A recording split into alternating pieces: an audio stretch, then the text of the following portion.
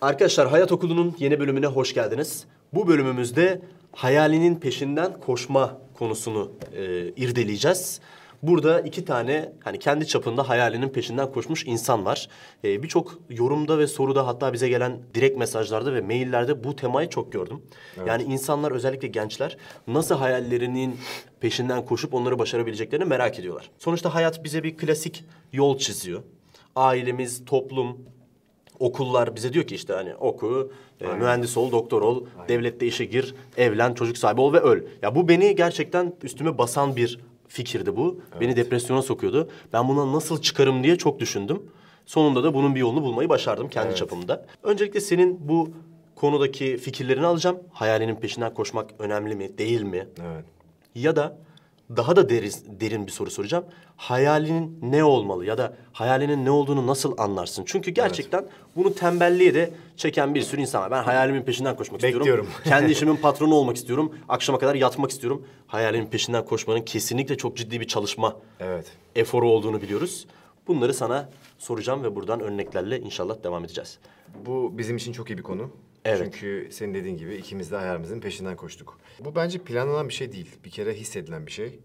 Ve dediğin gibi bunun arkasına sığınarak uzun süre çalışmamak ya da uzun süre tembelleşmek çok kötü bir şey. Kesinlikle. Hayalinin peşinden koşmak ne kadar kulağa güzel gelse de bir o kadar aslında toplumun bizi ittiği, ailemizin bizi motive ettiği işlerden çok çok daha zor. Şöyle özetleyebilirim sana konuyu. Bütün başaran insanlar bence hayalinin peşinden koşuyorlar. Ama bütün hayalinin peşinden koşan insanlar başaramıyor. Evet. O yüzden hayalinin peşinden koşmak aslında yetmiyor. Bu sadece bir başlangıç ve şöyle bir söz daha vardır. Başlamak işin yarısıdır falan. Ben buna katılmıyorum. Bence başlamak işin %5'i ve %95'i çalışmak. Evet. O yüzden ben bu konuda ilgili çok uzun konuşabilirim. Çünkü gerçekten hayalimin peşinden koştum. Kendi hikayemi anlatmak istemiyorum bugün. Hatta şöyle bir fikrim var. Bize gelen yorumlarda hayatımızla ilgili, yani çok büyük işler yaptığımız için değil ama günün sonunda sevdiğimiz işi kendi işimiz haline getirdiğimiz ve buradan ekmek yediğimiz için insanlar bize sormuşlar. Kendi hikayenizi anlatır mısınız diye. Evet. Seve seve çok istiyorum anlatmak. Bir bölümde de seni anlatmanı istiyorum. Çünkü biz birbirimize hep anlatıyoruz ve çok etkileyici, dramatik bölümleri var. Ama bugün genel hatlarıyla konuşuyoruz. Gözyaşları falan. Evet, olabilir. Yani olmaz diye bir şey yok. Hakikaten çok zorluklardan geçtik. Ama bugün genel hatlarıyla hayalinden koşmayı konuşalım. Daha sonrasında başka bölümlerde ben ve sen kendi hikayemizi bunun da sözünü vermiş olalım. Sözünü vermiş olalım burada. Peki bu bölüm belli ki bir tık daha uzun konuşacağız. Evet. Şöyle sana ilk bir soruyla yönlendirip güzel bir giriş yaptın. Nasıl hayalimizi keşfederiz? Yani sen nasıl keşfettin ya da böyle kısacası? Benimki içgüdüseldi. İçgüdüseldi. Evet. Ama sonuçta içgüdüsel olarak dövüşmek isteyen, içgüdüsel olarak doktor olmak isteyen, içgüdüsel olarak futbolcu olmak isteyen bir sürü insan var. Evet. Fakat bunların çoğu, yani benim çok arkadaşım var.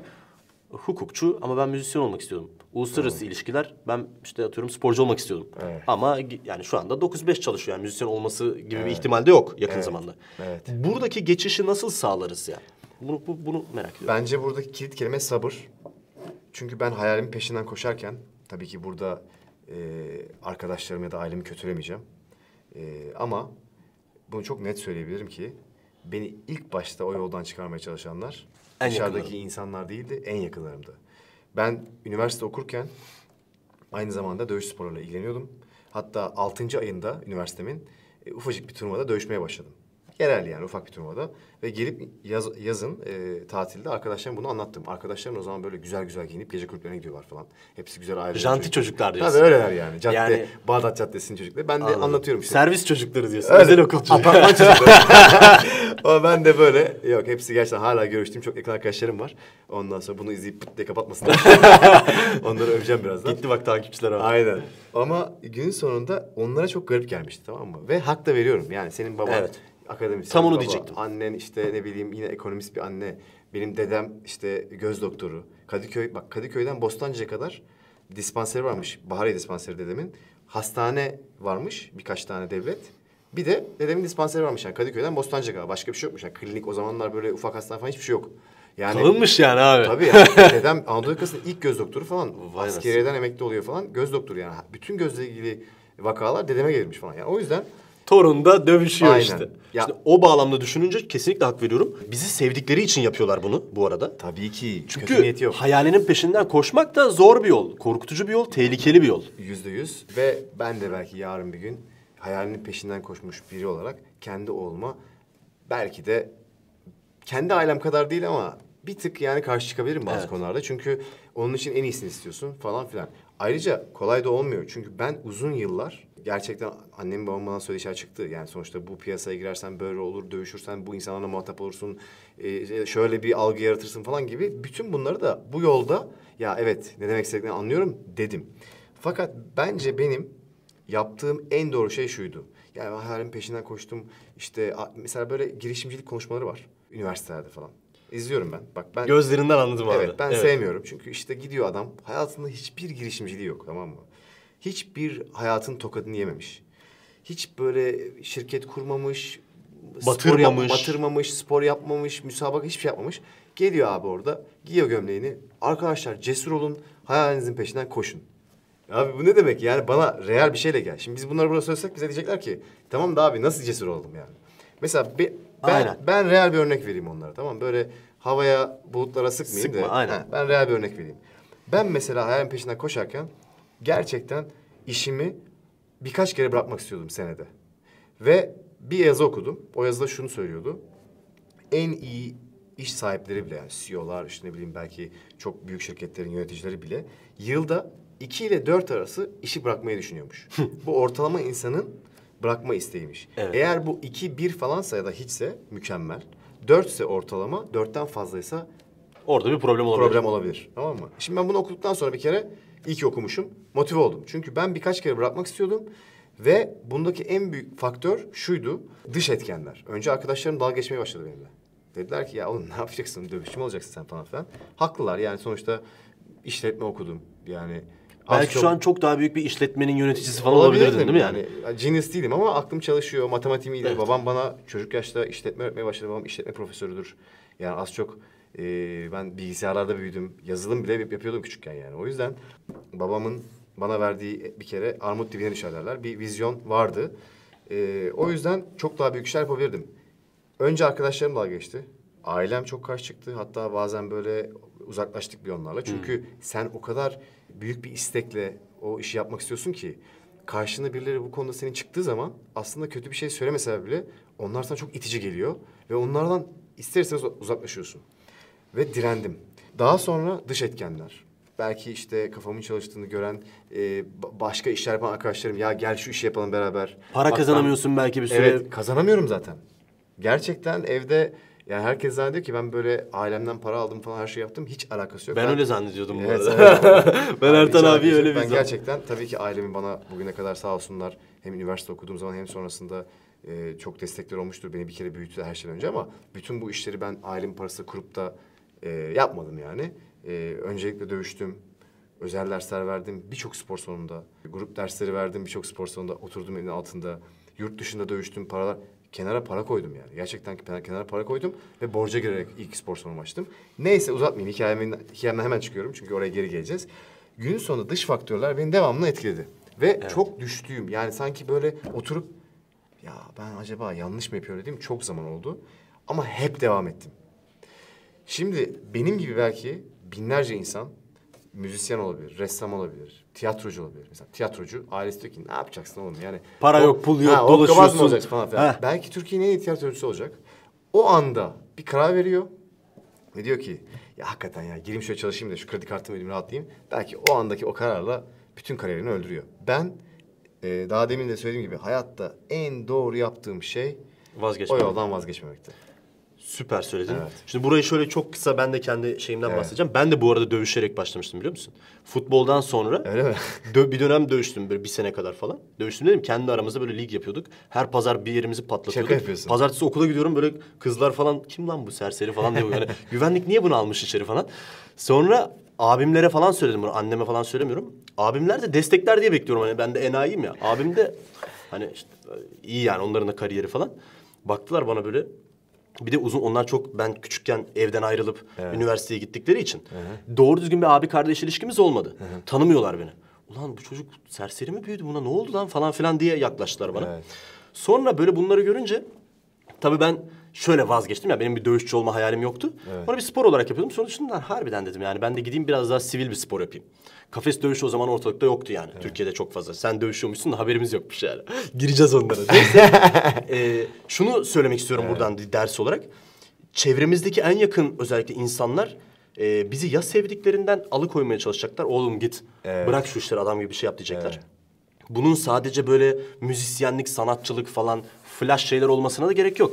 Yani çok iyi benim arkadaşım vardı. Çocuk çok çalışıyordu. Şu an Amerika'da çok güzel bir kariyeri var. Sınıf arkadaşımdı. Mühendis yani. Ama çocuk da yani anormal çalışıyordu o alanda. Annesi ona da bakıp belki de diyordu ki ya boş ver diyordu. Oğlum bu kadar çalışma, git bir kız bul. Bana torun lazım falan diyordu çocuğa yani. Hani hayalinin peşinden koşmak Farklı deyince sadece motivasyonlar böyle... var tabii Aynen insanlarda. her şey hayal yani. Bak işletme açmak da, iyi bir doktor olmak da. Evet. Çünkü benim ne kadar iyi doktor arkadaşlarım var. Hani klasik yolu tercih etmişler ama eşek gibi çalışıyorlar. Tabii ki. Tabii. Ve Kolay mı? çok saygı duyuyorum onlara. Meslek sahibi olmak zaten başlı başına zor bir şey. Kesinlikle. Bir meslek sahibi olmak yani. Kesinlikle. Bir alıkoyma şey oluyor, bir de insanlar, yakınındaki insanlar bazen arkadaşların falan seni kıskanan insanlar da oluyorlar. Seni belli bir yerde tutmaya mı? çalışıyorlar. Düşmanını aslında yakında da bulabiliyorsun. Tabii ki. Bu da aslında iletişim becerilerini veya hayat tecrübesini geliştirdikçe benim gördüğüm ve şok olduğum bir şey olmuştu. Ama sen bana oğlum daha yeni görüyorsun bunları falan deyince sonradan harbiden falan demeye başladım. Bu yüzden bence hayalinin peşinden koşmak isteyen insanlar öncelikle bir akıntıya ters yüzeceklerine hazır olmaları lazım. %100. Çok çalışmaya hazır olmaları lazım. Dolayısıyla yani gerçekten de elle tutulur bir şey olması lazım. Evet. Annem babam bana bu sosyal medya işinde neden destek oldular? Sağ olsunlar. Çünkü baktılar ki yani ben onlara bırakmadan bu işi tak tak tak tak tak her şeyi hazırlıyorum zaten. evet. Yani annem babam bana bakıp ben böyle okulu ekiyorum bilmem, ben hala mezun olamadım bu arada. Ya bu hala mezun olmamış çocuk ne yapıyor lan bu falan deselerdi şu anda bana güvenmezlerdi. Ben hala mezun olmadım dermişim. Ben kalkar gidermişim. Ya mezun olmamamın sebepleri var, onu yine hikayede anlatırız. Ama yani bakıp... Hayat okulundan mezunsun. Aynen. Bakıp ya Furkan da gerçekten çalışkan çocuk. Bak hani kafasında bir plan var ama ben ona güveniyorum dedirttiğim için aileme. Onlar da bana destek oldular sağ olsunlar. Sonradan abimler falan da destek oldu. Yani bunlara hazır olmak lazım. Kesinlikle. Bence ilk önce. %100. Bir de şunu söylemek istiyorum. Bence hani bana da gençler falan soruyor. Abi işte ben nasıl şunu yapabilirim? Nasıl sporcu olabilirim falan.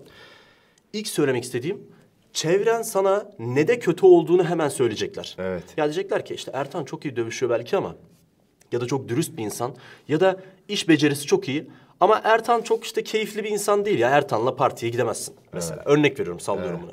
Ve sen sürekli o negatife yani negatifi duymaya reseptif olduğun zaman Evet. diyeceksin ki ya evet ya ben çok kötü bir insanım, ben arkadaş yapamıyorum. İşte ben çok çalışıyorum, çok iyi bir doktor olacağım belki ama ben belki doğru düzgün bir arkadaş çevrem bile olmayacak falan diye kendine negatif konuşmalara başlıyorsun. Negatiften beslenmeyi öğrenmen lazım. Evet. İşte o negatifi orada unutmak lazım ve şunu demek lazım. Ben negatiften beslendim mesela. Anlatacağım. Şunu demen lazım ya. Evet ben bunlarda eksiğim ama abi ben bunda da çok iyiyim. Evet. İşte orada bütün yatırımını, başarılı insanlarda gördüğüm bu. Mastery mesela, burada çok güzel bir kitap elimizde duruyor. Burada gördüğüm ders Robert şu. Greene. Bütün buradaki o usta insanlar negatif şeyleri bir boş vermişler. Pozitife yatırım yapmışlar. Yani güçlerine öyle bir kapital koymuşlar ki. Evet, evet. O güçleri öyle bir yere gelmiş ki. Ondan sonra o negatif yanlarını kimse umursamamış bile. Tabii ki. Kesinlikle. Negatiften beslenmek konusunu biraz açmak istiyorum. Evet. İzninle. Şöyle mesela ben real bir örnek vereyim yine. Tabii annem belki bunu izleyebilir ve bana kırılabilir ama yapacak bir şey yok. Paylaşmak durumundayım. Tabii kötü niyetli değil ama böyle birazcık esprisel yaklaşımla ben evden çıkarken hiç unutmam, ayakkabılarımı giyerken annem bana ya oğlum ne zaman bu işten para kazanacaksın gibi. Evet. Ben onlarda yaşamazken bile yani kendi evimde yaşarken bile bir espri Ve çok yapardım. da haklı bence bunu sormakta. Bence de. Ben de görürsün bak bu sene falan diye böyle bir 3-4 sene konuştum. Annem de ya geçen sene de söylemiştim falan diye böyle. Ya bu şimdi çok negatif bir şey. Bunu alıp demotive olup bırakabilirsin. Ben bunu duydukça daha fazla yapmak istedim. Daha hızlı yapmak istedim.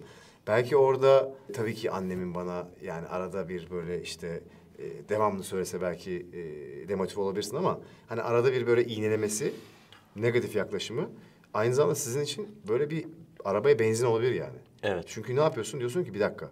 Ya ben bunu yapacaktım ama ya buradan bir şey geliyor. Benim bunu daha hızlı yapmam lazım. İnan şunu yaptım mesela. Yine real bir örnek vereyim. İlk jiu-jitsu okulumu açtım. Gerçekten de bu işi Türkiye'de hani belki ilk yapanlardan biri demeyeceğim. Hani ilk yapan bizdik yani, tamam mı?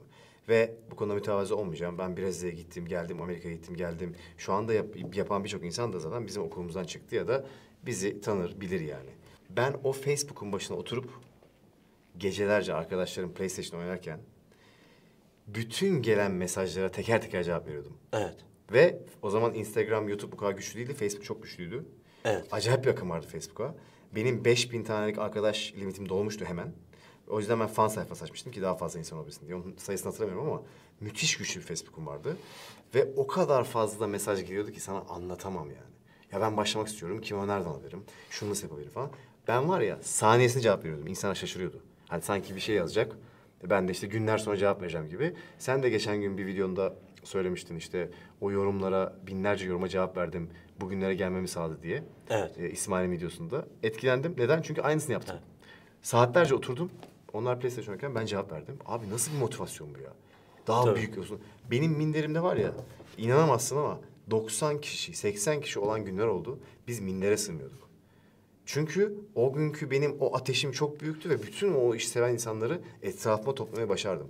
Şimdi kendi okulları var, başka okullarda yapıyorlar. Hiç önemli değil. Herkes dağıldı. Herkese sevgim, saygım sonsuz. Kimseyle problemim yok. Ama günün sonunda ilk bu iş başladığında öyle bir kenetlendi ki bu bir kişinin motivasyonundan 5, 10 böyle çember çember dışarı doğru gitti. Evet. O yüzden o zamanlar bana ne diyorlardı? Böyle jiu-jitsu'nun nasıl bir spor olduğunu gösteriyordum insanlara. Diyorlardı ki ya bu ne böyle? Hep klasik böyle espri. Mesela Michael Club'a gidiyorum, minder seriyoruz. Yerde boğuşuyoruz. İşte bunlar yerleri temizliyor falan. Ha. Ondan sonra başka bir yere gidiyorum. Ya bu ne böyle yerlerde sürünüyorsunuz falan. Yani öyle itici, öyle demotive edici espriler yedim ki. Ve challenge'lar yaptım. Şöyle challenge'lar. Baktım Amerika'da nasıl yapmışlar bu işi. İşte küçük adam, büyük adam böyle yeniyor falan.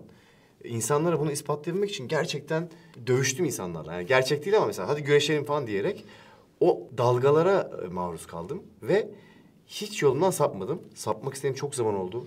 Geldim eve oturdum böyle kimse yok. Dedim ki ya galiba ailem haklı ya. Ben ne yapsam acaba ya? Ben şimdi üniversite diplomam var. Ben şöyle bir iş yapsam falan diye çok düşündüm. Ama ertesi sabah kalktığım zaman recovery olmuştum. Tekrar aynı motivasyonla işe devam ettim. Evet. O yüzden bence bugünlere bu iş geldi diyebilirim. Evet, evet. Süper. Yani zaten bu işin en önemli noktası bence bu. Bunu iyi yönetebilmek ilk yarısı diye düşünüyorum ben. Evet. Kalan kısmında çok çalışmak bana göre benim fikrim. Sana Aynı da soracağım zaten. aynı fikirdeyim. Hakikaten yani girişimciler falan derler ya böyle ben 9-5 çalışmamak için işte 6-11 çalışmayı tercih ettim Evet. falan. Hani Evet.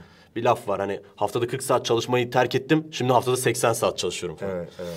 Yani bu yapacağımız herhangi iyi şey Evet. çok çalışmayı gerektiriyor. Evet. Geçen Oytun Bey diye bir doktor var. Bir televizyonda ya da YouTube'da dinledim ben onu. Televizyona çıkmış ve öyle bir şey söyledi. Aklımda kaldı şimdi. Yani diyor ki Mozart'tan örnek veriyor. Mozart diyor günde 18 saat piyano çalıyordu.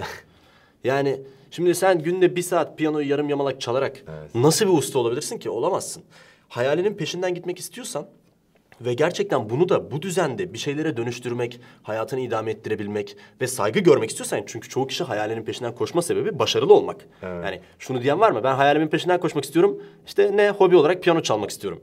Ya bunu diyen adam bu videoyu bence çok izlemiyordur yani. Yani. Hobidir o. Evet. Ama hayalinin İzliyorsa peşinden... da hobi olarak izliyordur. Hobi olarak izliyorum. İzliyorsun falan. Like atın falan. Ama yani gerçekten hayalimin peşinden koşmak ve başarılı olmak istiyorum. Bu becerimi ya ben öyle bir bardak yapıyorum ki bu bardağı tüm dünyaya göstermek istiyorum. Ben öyle bir kahve içiyorum ki kahveden öyle bir anlıyorum ki ben kahve gurusu olmak istiyorum diyen adamın çok çalışması lazım. Öyle. Ve çok çalışmaya da işin hani ironik tarafı o kadar da hevesli oluyor ki insan böyle olduğu zaman. Öyle. Yani gerçekten O çok böyle- acayip bir motivasyon. Hani Değil mi? Bu motivasyonu içinde barındırmayanlar onu anlayamaz. Hatta buna enerjisi de olamaz. Yani o sabah kalkıp tekrar aynı şeyi düşünmeye başlamak, gözünü açtığın anda gece uyku tutmaması seni bir fikirden dolayı falan bunlar herkesin yapabileceği şeyler değil. Bu arada şunu da belirtmemiz gerekiyor. Üniversite çağında ya da işte iş kurma ya da bulma zamanına gelmiş bir gencin illaki hayalinin peşinden koşması diye bir şey söz konusu değil. Yani gerçekten toplumun ona verdiği olanaklarla bir iş sahibi olup belki 40 yaşında hayalinin peşinden koşacak.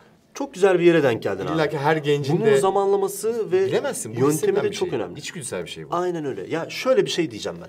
Bu hayalinin peşinden koşma söz konusu olduğu zaman genelde böyle hani motivasyon üzerine başta da söyledin ya gaz veriliyor cesur ol da abi nasıl olacağız? Nasıl yani? olacağız değil mi? Şimdi Açıkçası sen jujitsu yaptın, çok başarılı oldun, bir hikaye veya negatif şeylere karşı durabildin. Çünkü neyi biliyordun? Burada güçlü bir tarafın vardı. Evet. Yani gerçekten güçlü değilsin. Ya gerçekten o piyanoyu da rezalet çalıyorsun. Müzik kulağın yok. Ama sen birileri bana popi olayım diye, birileri saygı duysun diye o işi yapmak istiyorsun. Şimdi bu temelde yanlış bir şey. Yanlış tabii. Sanatına yatırım yapabilmen lazım. O kadar fazla genç tanıyorum ki şu an bu YouTube, yani ben başlarken böyle bir şey yoktu. Ama şu anda görüyorum gençler böyle inanılmaz YouTuber olmak istiyor falan. Ben Yani işte. böyle senin gibi. Yani böyle gençler YouTuber olmak istiyor falan. Ve herkesten şunu diyorum. Benim söyleyecek bir hikayem var, ben bir şeyler söylemek istiyorum. Süper. Evet. Söyleyecek hikayen olabilir. Tamam ama ne? Bana sorsan ben abi sen güldün ya çobanlık yaptığım zaman. Evet. Abi telefonum vardı ilk böyle dokunmatik ekran telefonlardan. Oraya ben PDF atmışım. Hem İngilizcemi geliştiriyorum hem de egzersiz bilimi okuyorum. Ya şimdi böyle bir elemansan, anladın mı? Git, go for it yani. Evet, evet. Ama sen abi hiç böyle tembelsin. Hani sevdiğin işi yapmak için bile belki onun 10 katı sevmediğin işle uğraşıyorsun. Şimdi YouTuber olmak ne kadar güzel. Ulan yani düşün. Haftanın bir gününü zaten muhasebeye ayırsam. Bir gününü tedariğe ayırsam. Evet. Bir gününü bilmem sporuma ayırsam. Bir gününü YouTube video çekmeye ayırsam. Zaten pazar günü öğleden sonra ben hafta sonu tatilimi yapabiliyorum. Çoğu benim öğrencim de bilir. Ya sabahın köründe 5'te 6'da benden yanıt alıyorlar ya gece 12'de 1'de yanıt alıyorlar. Yani range çok uzun. Şimdi bu bana mahsus bir şey değil. Yani benim gördüğüm her böyle tutkusunun peşinden giden insan, iyi olmaya çalışan insan bu durumda. Yani sen eğer böyle hani tembelsen, işi konuşmayı seviyorsan ama işi yapmayı sevmiyorsan, bilmiyorum yani, o zaman bir dönüp tekrar o işe aşık olman lazım.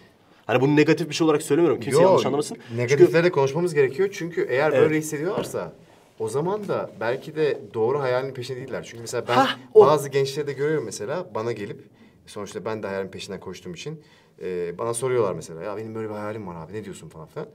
İlk seferinde tabii ki olumlu cevap veriyorum. Varsa git peşinden falan gibi yüzeysel bir cevap veriyorum. Çünkü bilemem onun iç dünyasını. Evet. Fakat bana ondan 3 hafta, 3 ay neyse sonra gelip başka bir hayalle geldiği zaman ben hemen kafamda o kişiyi ya bak bence sen hayalini bırak. Yani şu işe bak falan gibi bir açıklama yapıyorum. Niye biliyor musun? Çünkü hayaller o kadar çabuk değişmiyor. Evet. Ben ilk yola çıktığım zaman hayalim neyse, bugün hala aynı motivasyonla daha az çalışarak daha fazla iş yapabilme kapasitem var. Doğru. İlk zamanlar inanılmaz çalışıyordum. Tabii ki becerin gelişiyor. Becerin gelişiyor. Çevren gelişiyor. Ne bileyim belki etrafındaki ekibin gelişiyor falan. Network. Ama evet. Ama ben gerçekten sana şunu söyleyebilirim. Kendi arkadaş çevremle 5 sene falan görüşmedim. Sen neredesin dediler ya. Sonra gittim bazı masalarda, yemeklerde. Bana dediler ki ya Ertan biz zamandır görüşmüyoruz. Tabii ben de böyle kafamın önüne bakıyorum. Çalışıyorum ama ben bilmiyorum ki benim markam olmuş mu, duymuş mu falan. Ondan sonra bana diyor ki ya sen neredeydin diyor. Ondan 5 dakika sonra diyor ki ya takdir ediyorum diyor. Ya benim arkadaşlarım var sana gelen. Çok memnun falan diyor. Diyorum ki abi aslında kendi sorunun cevabını kendin veriyorsun. Bu bahsettiğin şey yapmak için ben kayboldum yani. Ben 5 sene akşam yemeklere gitmedim. Sabah buluşmalara gitmedim. Hafta sonları çalıştım. Yani bunu acındırmak için söylemiyorum ama hayalinin peşinden koş, cesur olarak bitmiyor bu iş. Senin dediğin Aynen gibi öyle. o %5'lik kısmın, %10'luk kısmın ardından, hayalinin peşinden koşma ardından sürdürülebilir ve gerçekten çalıştığın uzun bir maraton var. Eğer buna hazırsan hayalinin peşinden koş. Evet. Zaten ben mesela hiç kızmıyorum hayalinin peşinden koşup da gerçekten çalışmayanlara. Çünkü benim için kötü bir şey yok ki onun. Kendisi için var. Evet. Boşa zaman kaybı ve aslında başarıya gitmeyen bir boşa zaman, efor. Hayalinden peşinden koşmak o kadar kolay değil. Gerçekten uzun yıllar senin dediğin gibi belki maddi getirileri olmadan, belki manevi baskılar olarak devam 2018'den etmek. önce ben ağır sağlama hiçbir şey kazanmadım ya. 3 sene düşünsene, enayi gibi. Değil mi? Abi kredi kartımda yemek alacak yer yoktu, biliyor musun? Anlıyorum. Ya eğitim ya işte web sitesinin giderleri falan filan. Şimdi İnanırım. bunları neden söylüyorum? Benim yaptığım çok enteresan bir şey olduğu için söylemiyorum. Ya ben denk geldi işte YouTube'un patladığı zamanlardı. Kuvvet powerlifting'in patladığı zamanlardı. Biraz rüzgara da yakalandık. Belki burada yoktu o rüzgar. Burada biz hani biraz onun peşinden gittik ama rüzgara da yakalandık. Hani senin dediğin gibi çok girişimci gördüm ben. Evet. Entrepreneur derler ya. Hani Sadece istiyor. İstiyor aynen. Yani çok arkadaşım vardı benim. Bir girişimcilik ofislerinde de bir ara takılıyordum. Hani çok araştırmamış o konuyu. Yani senle de bazen konuşuyoruz ya, diyoruz ya abi hani sen bu işi yapıyorsun, nasıl bunu araştırmadın diyoruz Değil ya. mi? Bazen hani konuşuruz eşimiz dostumuzla, hani iyi manada bunu konuşuyoruz. Hani bazen kötü de konuşuyoruz.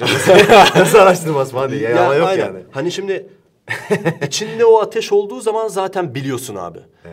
Mesela şimdi bu videoları izleyen belki çok böyle konuşan arkadaşlar da var. Bu da kötü bir şey değil bu arada. Ben de çok zevzektim ve hayalim diye belki birçok saçma sapan şeyin peşinden %100. koştum. Sonra doğru olanı buldum. Doğru olanı buldun. O adama da saygım sonsuz. Kesinlikle. Kovalıyor en Hiç sorun azından. yok, aynen. Ama bazı da arkadaşlar var ki abi mail geliyor bana. 16 yaşındayım diyor. Şunları yaptım, şunları okudum.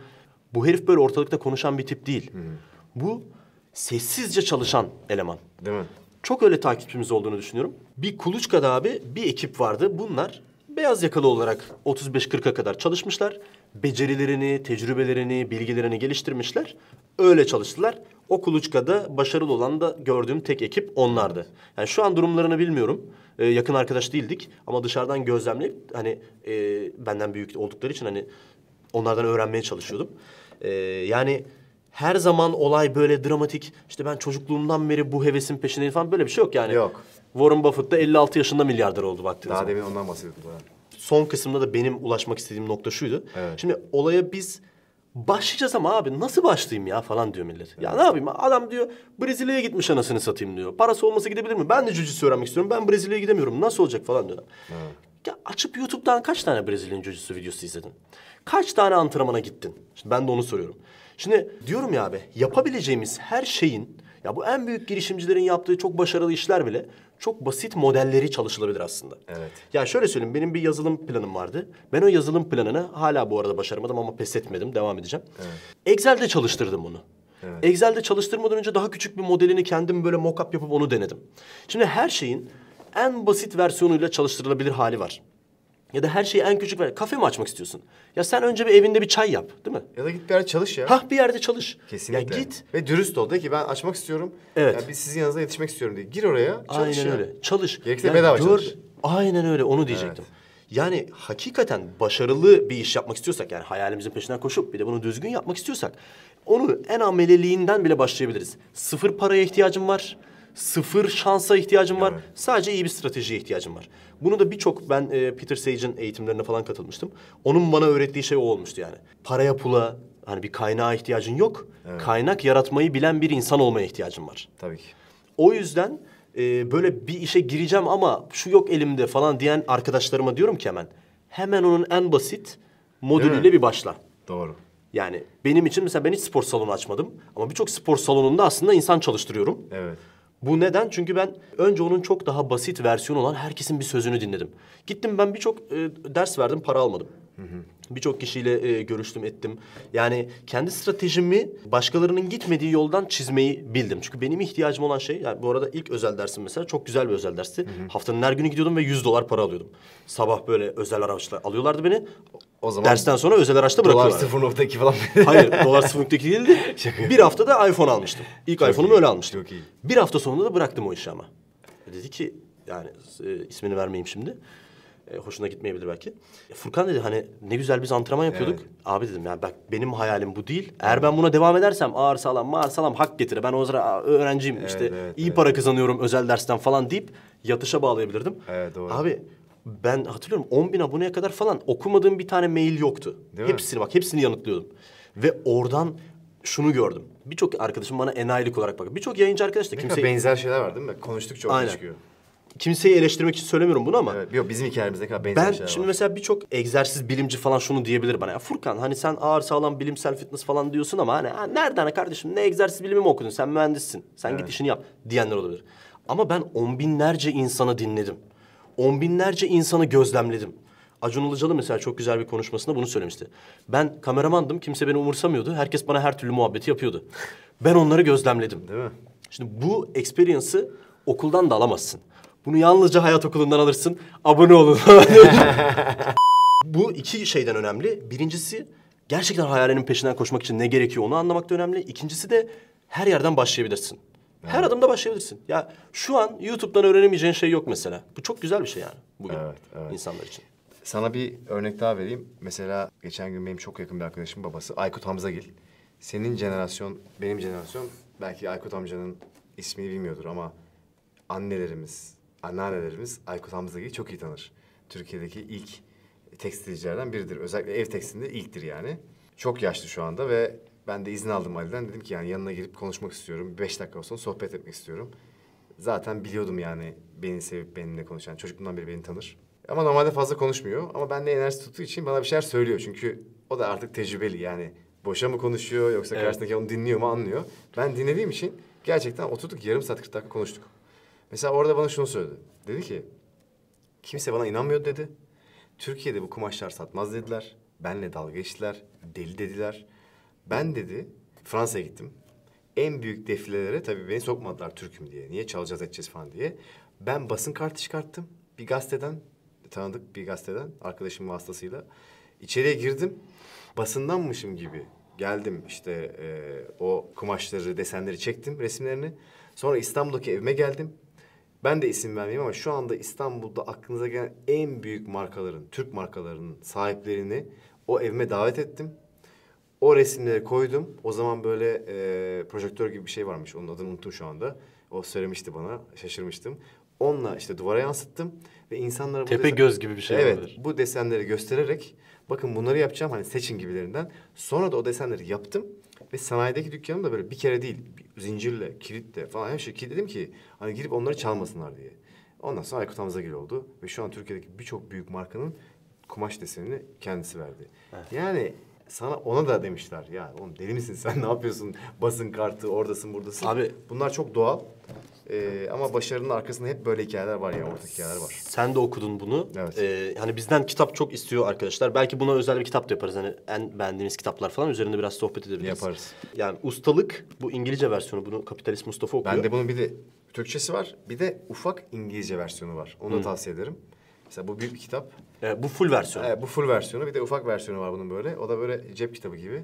Evet. Mesela onunla da başlayabilirler. Ya başlayabilirler. Yani YouTube'da da bu arada bundan çok ders vardır. Ya bu Evet. kitap halka mal olmuş gibi bir şey artık hani herkes bunu. Ya şunu görmüştüm ben bunu. Benim çok sevme sebebim, herkese önerme sebebim bu.